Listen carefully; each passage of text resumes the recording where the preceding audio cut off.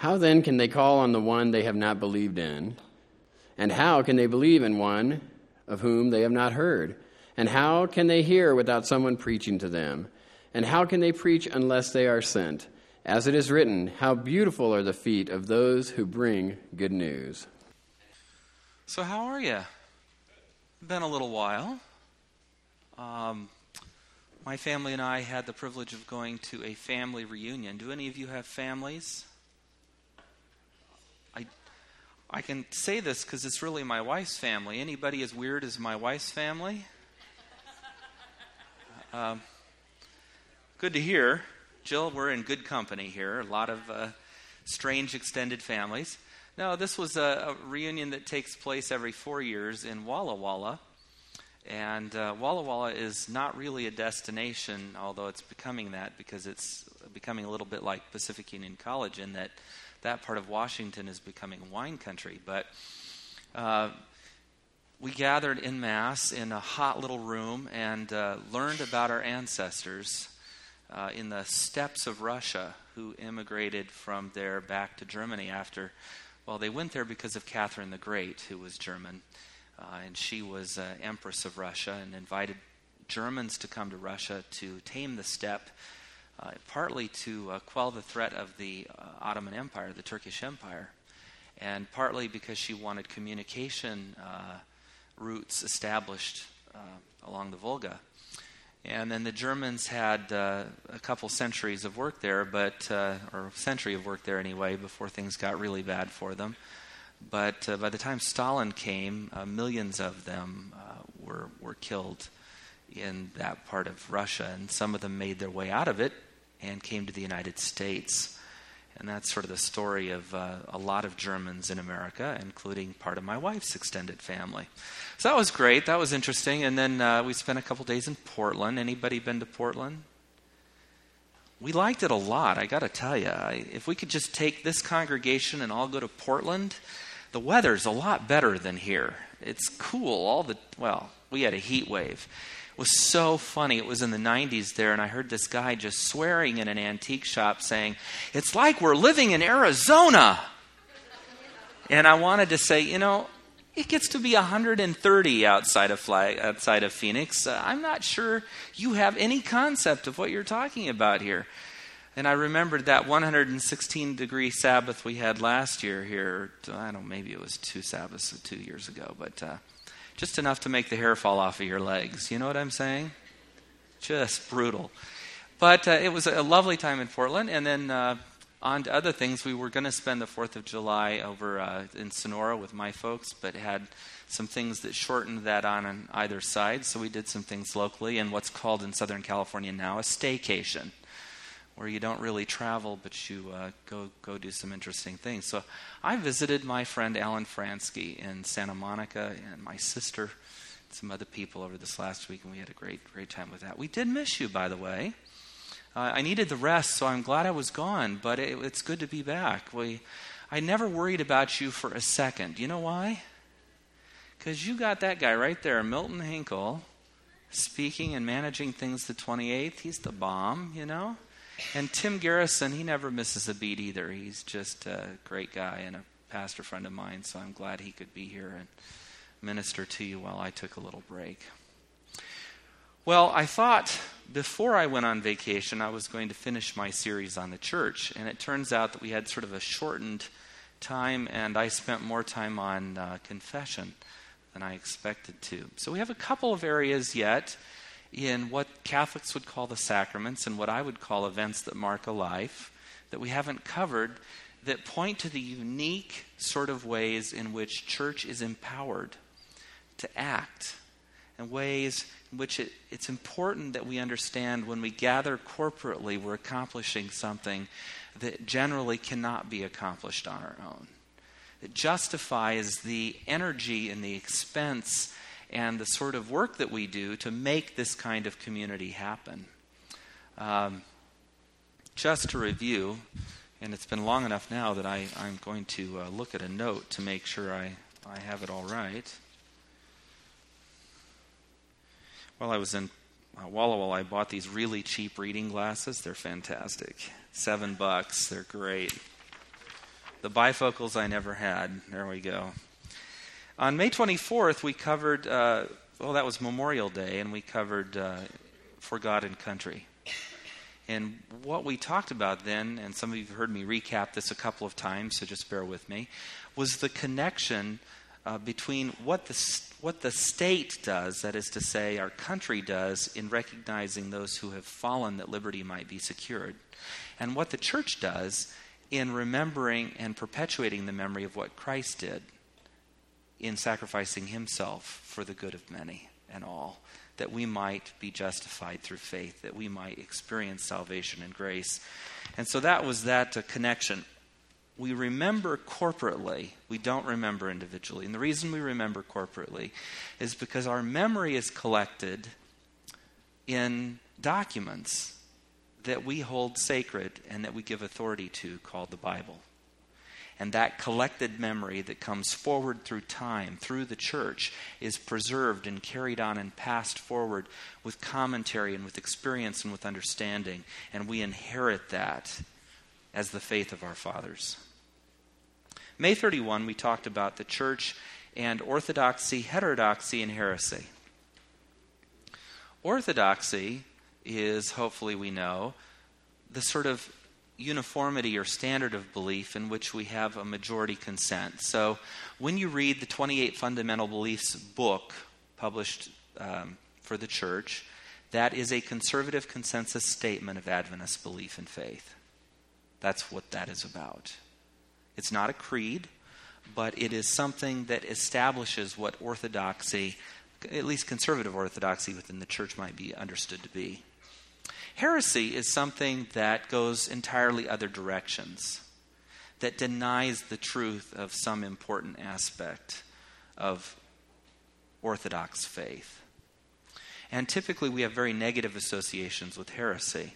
Heterodoxy actually has a very similar definition in the dictionary to heresy, but I nuanced it for you by connecting it more to a pluralistic understanding of how we view faith. In other words, if I asked each of you, what do Seventh-day Adventists teach about the remnant, you might come up with a more similar answer corporately than you would if I said, what do the Seventh-day Adventists teach about Daniel 8:14 and the sanctuary doctrine?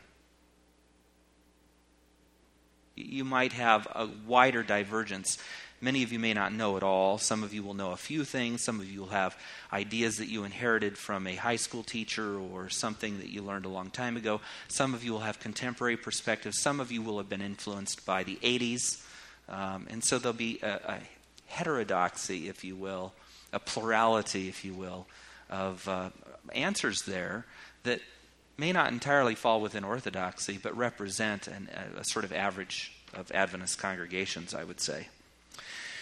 In June, we picked up the theme Witness and Proclamation, in which I pointed out the truth that witness is something that, like our scriptures, through authority and time, are given us as an inheritance. There's a sort of experiential and oral tradition that we inherit by faith through the generations, and there's the written word, the revelation that we receive.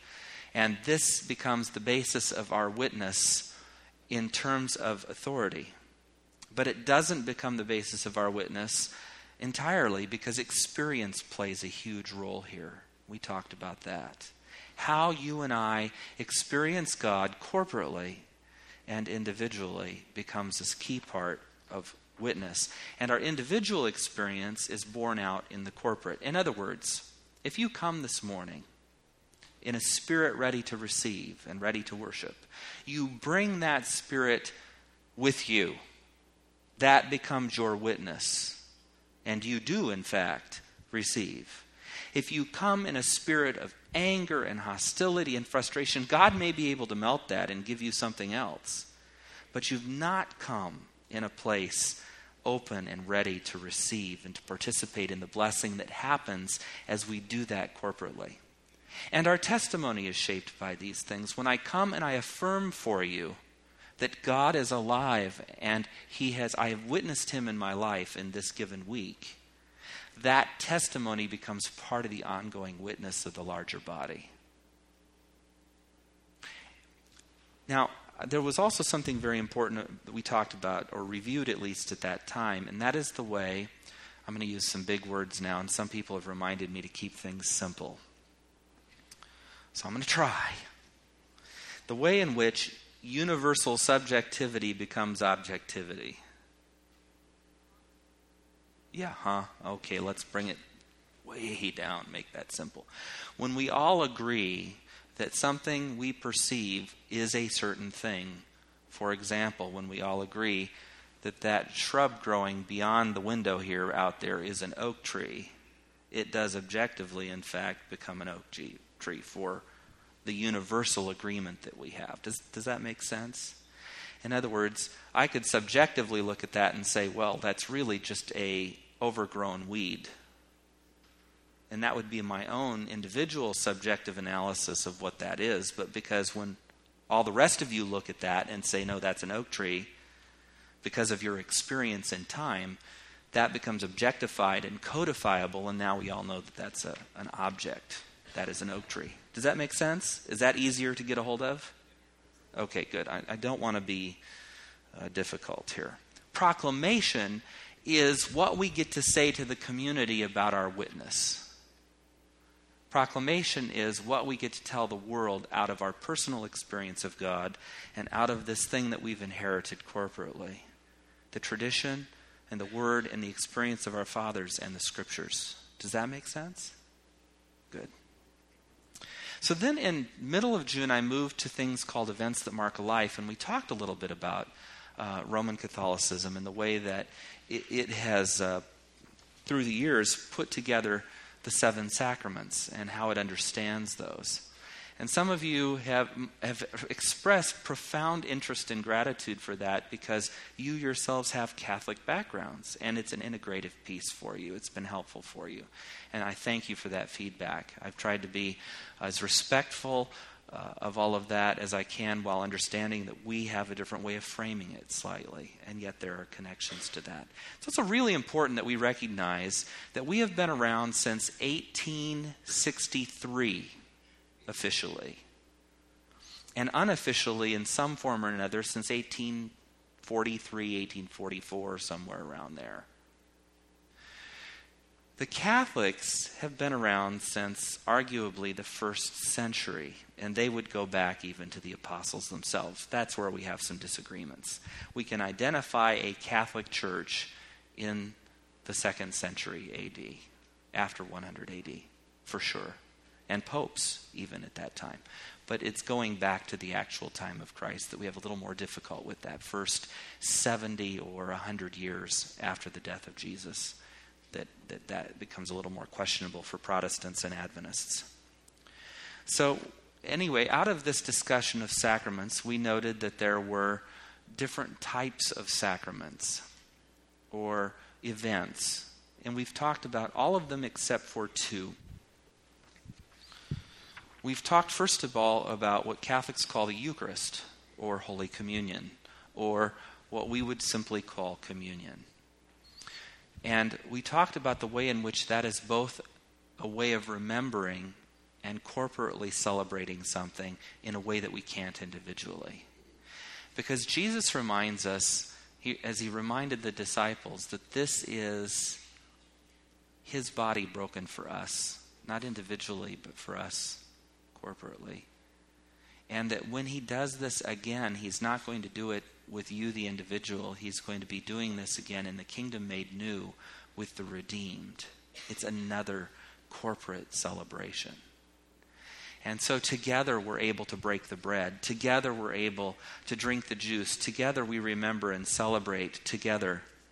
Part of the Eucharist, or the communion, ought to be confession. We talked a little bit about the lost art of confession. That was a big theme in my last sermon. How we have, and I'm not going to build a confessional here in the church, and the office is no place for that either. But nevertheless, there is a place for us in Scripture and in practice to, in safe ways, and we need to be able to discern those, but to confess our sins to one another. And more than that, I think, to be able to learn the art of apologizing and making restitution when we've hurt one another. Because those are things that destroy and divide community. When I have taken something that belongs to you and I don't recognize the slight and I don't apologize or make an effort to restore that to you, I continue to perpetuate a breach of relationship. And relationship is what it's all about. Thank you. Relationship's what it's all about. First with, then with, right. And we know that this is working when we love each other. There's no love for God without loving our brothers and sisters. There's no statement of faith that makes any difference when we're not in harmony with those around us. Powerful, but true. Frustrating at times, but true. Difficult, but true. And there is a way, even in Scripture, for dealing with irreconcilable things. So we don't need to feel hopeless about this. We simply need to be proactive and not fail to confess our sins to one another. And more importantly, to God. There are two elements here. We don't receive forgiveness unless we what? Forgive. And it is through receiving forgiveness that we're able to forgive. Isn't that ironic? Were you listening? I'll try that one more time. We are not able to receive forgiveness unless we ourselves forgive, and yet we are not able to forgive until we are able to. Isn't that a paradox? But it's true, isn't it? We love because we've first been loved. Is that not right? We're able to give someone else grace because grace has come to us. Is that not true? And yet at the same time, Jesus says, if you really want to experience what forgiveness is, be sure you also forgive. I'm going to forgive you, but I want you to also forgive one another. Let go. Don't hold things. So confession becomes an amazing thing psychologically and spiritually in our lives. When we give to God that which we cannot bear to carry any longer ourselves, and we really ought to do a lot more of that. When we give to God the control to make the changes in our lives, the power, we say to Him, the power is yours, use it to make the changes in my life that need to be made. When we open ourselves up in this way to His act in our lives, His cleansing in our lives, there's something really restorative and really powerful about that. There's something really tangible that takes place both in the life of a congregation and in the spiritual life of an individual when that is in fact the case. Because it's the key. It's the foundation to right relationship. It's the foundation to what we would call justification. Being made right with. So those two things kind of go together. Excuse me. Cheap glasses. I've got to get them back on here. Ah, yes. It's a wonderful thing. So we talked about those. We talked, too, about a number of others. Those are events that mark a life that have to do with, not witness per se, but with conversion, with penance, and so forth. Well, anyway, we also talked about confirmation, or the act of the Holy Spirit coming upon us and giving us gifts and producing fruit in our lives. We talked about baptism and its importance.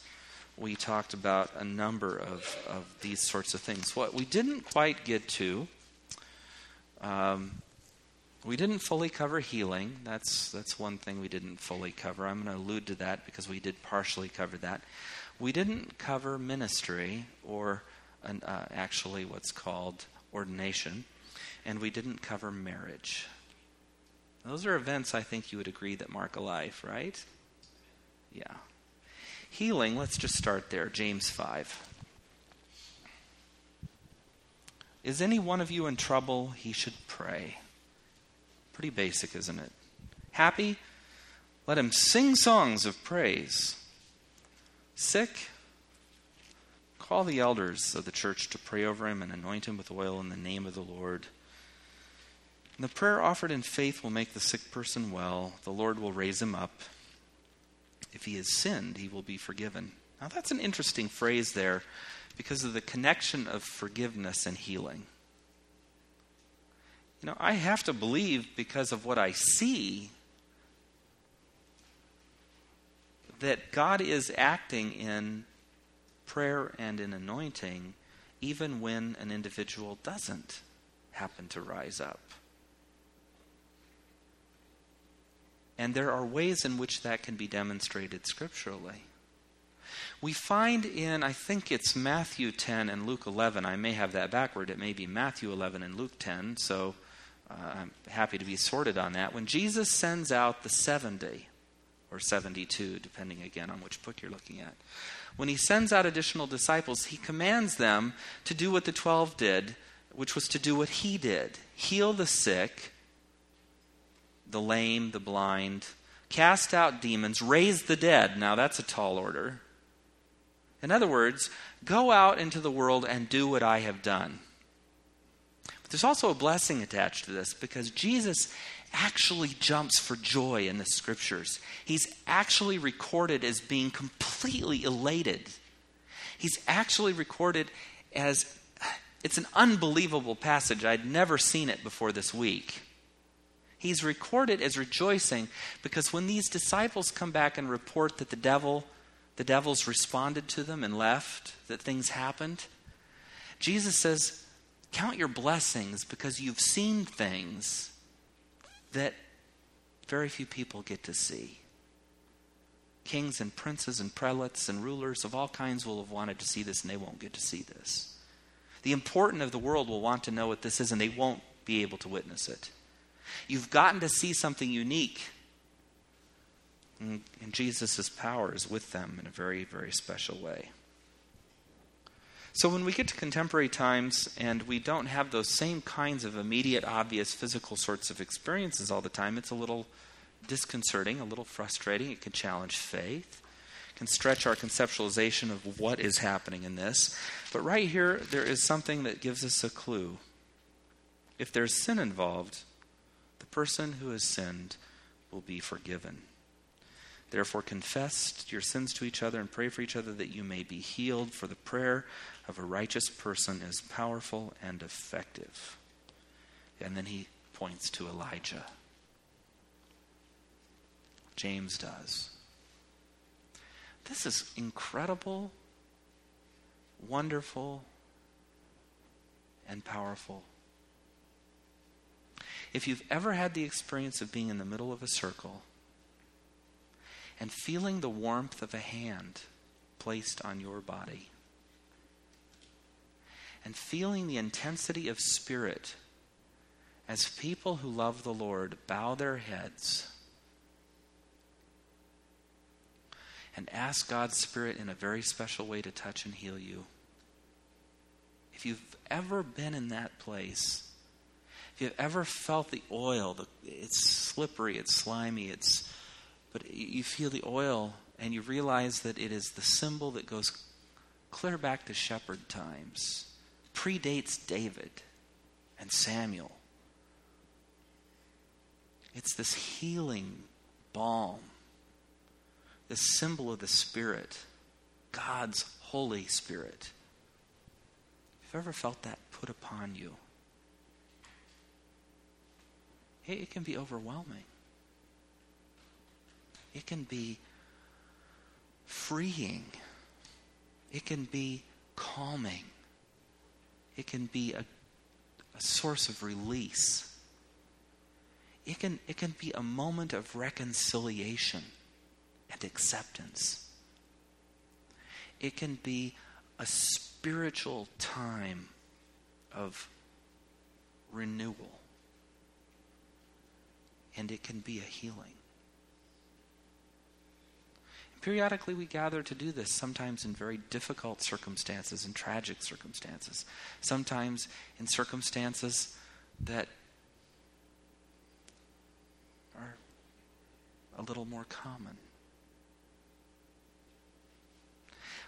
But my testimony to you is that I've watched as people have improved spiritually, improved in attitude, and improved in body when this sort of thing, when the people of God come together and they pray this way. I hope, Stephen, you don't mind me using you as an illustration, but this young man here is a miracle. It's a miracle that he's alive. It's a miracle that he's able to function as well as he's able to function. And it's not a miracle that's happened in isolation. It's a miracle of medicine. It's a miracle of his family and their dedication to him and his physical therapy and his occupational therapy. It's a testimony to all of those things. But in anointing him, he is not up running around. But he has more function than anybody ever believed he ever would have, and continues to gain. You can say amen. God is alive and acting. Alive. So healing is one of these events that can mark a life. And it doesn't always happen in the ways we ask it to, and it doesn't always happen in the ways that we anticipate it will. But it's nevertheless there and nevertheless true. Now, marriage. Oh boy. There's a topic for you. I could say an awful lot about it. An awful lot. And you may look at my wife and say, and I bet she could say more.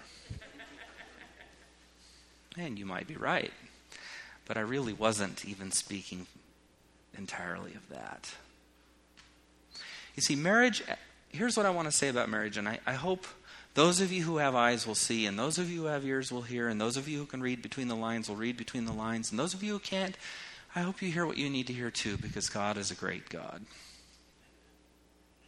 But what I want to say about marriage is that it is a social institution that predates the church. It is a social institution that predates Judaism. It is a social institution that predates any religious thing that we have connection to, except through the authority of Scripture. What I mean by that is, we have recorded for us the Genesis story in which man and woman are made for each other in this story. And we have them united and producing offspring. And we have in Ellen White's works and writings a wedding that takes place on Friday night at the end of the creation week. And we have a Sabbath shared in rest and joy together. And it is a wonderful way of understanding everything important to us in this regard. But the logical extension of Genesis is not where we would want to go today. If we insist literally that it was Adam and Eve and they were the first people and the only people, then it is incest that creates the rest of the human race. Is that not logically true? Now, we can point to that and say, well, that's a product of sin, or that was okay back then because people weren't going to be born with 3 heads if that happened. And I don't think those are great arguments, actually. What we have, though, is an institution that becomes the sort of building block, and it takes a lot of forms in Scripture. You have men with 1 wife, you have men with 2. You have men with multiple wives, and you have men with multiple wives and multiple concubines. And those things, to my knowledge, don't get expressly trampled upon in God's Word in Scripture. Am I advocating for polygamy or bigamy today? If you go and say that, I'm going to have serious words for you. I'm here to testify that 1 woman is all I can handle. And I'm man enough to know that most of you men are not more man that you could handle 2 or 3 either. So, having said that, I do not want you walking away saying the pastor's advocating for something other than what is. I'm trying to lay out for you the breadth of human experience as we've related to God through the centuries and the millennia. Nowhere does God say to Jacob, you know what, I would be your God, the God of Abraham, Isaac, and Jacob, but I can't. you've got 2 wives and one of them needs to go. It doesn't happen. 2 children of one wife, 10 of another, become the 12 tribes of what? Israel. So there have been in our human history a lot of less than ideal relationships recorded for us in Scripture. And some things that are strongly condemned. And today, the sort of Christian world is focused on one thing as the major threat to marriage. Do you know what that thing is? Speak. Homosexuality. And here's what I want to say about that. I'm walking on water now and I'm about to sink. I can just sense it. Because the church really became the institution that controlled marriage around 1400 AD. Are you following me? Really, prior to that, historically, it's a social institution, which the church did not have exclusive control. But in the West, the church gained control through the Catholic Church of marriage and controlled that very closely from about 1400 on. Marriage began to fall under very strict definitions. And I think I can say that the church actually should have, because of its connection to the scriptural stories, the right to define what marriage is. And I think most of us would define that very clearly as one man and one woman. Having said that, the threat to marriage today is not homosexuality. The best survey out there says, boy, you are all listening really intently. I have a topic that captures attention, I can see. The best survey, or most recent survey I've seen, says that 50% of the general American population divorces, and 51% of the Christian population divorces. Did you catch that? The number one threat to marriage is poor financial management. And the number 2 threat to marriage is sexual infidelity. And the statistics of sexual infidelity in marriage are staggering. Staggering.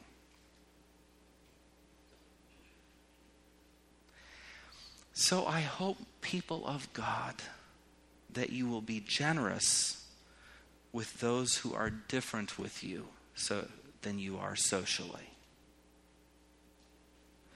But I hope that when you think about what it is that God requires, that your focus will be on making sure that you and your household are together. Is that too much to say? I'll find out in a week or 2 if I have a job, and we'll go from there. We'll go from there. I want you to be sure to save the recording on this. So far, I don't think I'm unhappy with where I went with that. So, touchy subject, politically charged, difficult, I know. And everyone with a background and experience and opinions. I just trust that people of God will be generous people. And that they will understand that when it comes to our definition, many of the patriarchs and kings of Scripture did not share that definition or live by it. And we ought to be very careful about how harsh we want to be in contemporary society with others who fail at that as well. As for divorce, I want to say something about that. Jesus comments that he allows divorce because of infidelity and the hardness of hearts. And again, I want to appeal to a generous God and say that infidelity can take multiple forms. Are you aware of that? Husbands, if you go out and buy a $30,000 motorcycle without telling your wives, you have just cheated on them financially. Wives, if you rack up $12,000 of department store credit debt and you have not talked that over with your husband, you have just committed financial infidelity. Does that make any sense to you? Some of you are going, hey, well, what are you talking about? I don't get this. I don't think so. Men, when you strike a woman, you have just been unfaithful. Because Jesus, as head of the church, does not strike the bride. He may chasten her in his way, but he doesn't strike the bride. We could go on. Divorce is an unfortunate fact of contemporary society, but it's been an unfortunate fact of ancient societies as well. And when it comes to divorce, we need to be encouraging but supportive. We need to be generous. We need to understand that we have not walked in other people's shoes or lived through what they've lived through or experienced what they've experienced in the course of their relationships. We need to refrain from stepping in too quickly with any kind of judgment and be as generous as Christ would be. Because when he said this, what he was really protecting was the value of people and the value of women and the value of marriage, which is analogous to his relationship with each of us. He is the bridegroom and we are the bride. And that analogy scripturally carries us into a very sacred place when discussion of marriage takes place. Well, enough about that. Lastly, ordination. February 4, 1995, Fresno, California. I won't forget that date. I have a great picture of my son in the cutest knit outfit you've ever seen, with this little cap and a little spittle on the corner of his mouth. And my wife and I looked younger. We'll always look young, I believe, but we looked, yeah, okay. But we looked young, and there we were. And on that certificate are the signatures of people that I won't forget, including Madeline Haldeman, who's passed and who spoke that day. You see, what ordination means technically is to put in order, to make a rite. And what the purpose of this is goes in Protestant circles back to kind of Catholicism, which goes back to the apostolic thought. For Catholics, when you take holy orders, you are putting on the persona of Christ to act as Christ for a congregation. In Protestantism, we don't do that. In Catholic holy orders, you are ordained, that is to say, you receive apostolic succession in the laying on of hands, just as Jesus laid hands on his apostles and they laid hands on others. You receive succession of that. I've heard some of that theology in Adventism, but not a lot, to be honest. In Catholicism, when you receive holy orders, it's irrevocable, unless, of course, the Pope revokes it because of gross misconduct. In that way, we're similar in that not all Adventist pastors end up working 40 or 42 years in ministry. But as long as they don't commit gross violations or abandon the faith, their ordination continues as valid. So what it does is it comes back to the text that Peter read today. This text found in Romans 10, 14 and 15. I'm going to go back to that very briefly. Romans 10, 14 and 15. How then, well, actually we need to go back to 13. Or 12 even. For there is no difference between Jew and Gentile. The same Lord is Lord of all and richly blesses all who call on him. 13. For everyone who calls on the name of the Lord will be saved. Verse 14. How then can they call on the one they have not believed in? And how can they believe in the one of whom they have not heard? And how can they hear without someone preaching to them? And how can they preach unless they are sent? As it is written, how beautiful are the feet of them who bring the good news. But not all Israelites accepted the good news, for Isaiah says, Lord, who has believed our message? ? So, therefore, faith comes from hearing the message, and the message is heard through the word of Christ. And he goes on. I'm not going to try to expand or expound upon the authority or rights or privileges of ordination. But I'm going to say that it is one of those things that marks a life. And some of you have experienced it in the ordination you received as an elder or ordination you received as a deacon or deaconess. That laying on of hands, that prayer, that committing, that setting aside for a special purpose, that doesn't happen individually. I can't just ordain myself, now we have a mockery in the internet. You can go on the internet and by this afternoon you can be an ordained pastor. I kid you not. All of you. You can then apply to do wedding or do whatever it's really gotten bad out there. But under traditional circumstances, through a body that's gone through time together, it's a special sort of recognition that marks a life. Commissioning, ordination, let's call it what we will. But it's all about delivering the word that is the gospel of peace. That good news, that redemption that we have in Jesus, that grace that we have in the one who was sent, and the one who sends you, and the one who sends me. That hope we have, the purpose that we have as we get together, and as we discern, and as we listen, and as we choose among us leaders, which we'll do again this fall, and as we empower them to take us forward as a body, filled with the Spirit, ready to reach a world for Christ, ready to have those beautiful feet that bring the gospel of peace. Let's pray. Lord, you have been our dwelling place and will continue to be. And as we struggle through the issues and questions, concerns and challenges of life, as we seek to honor you in every way that we know how, as we seek to think properly or correctly or rightly, or to discern from your word what it is that we should know or do, give us grace. For in our imperfection we will no doubt take a misstep.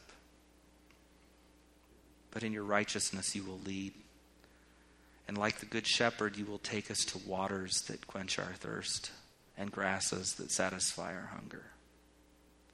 And like the good shepherd, you will anoint our heads with oil that we may be calmed, that the pesky flies won't keep at our sores.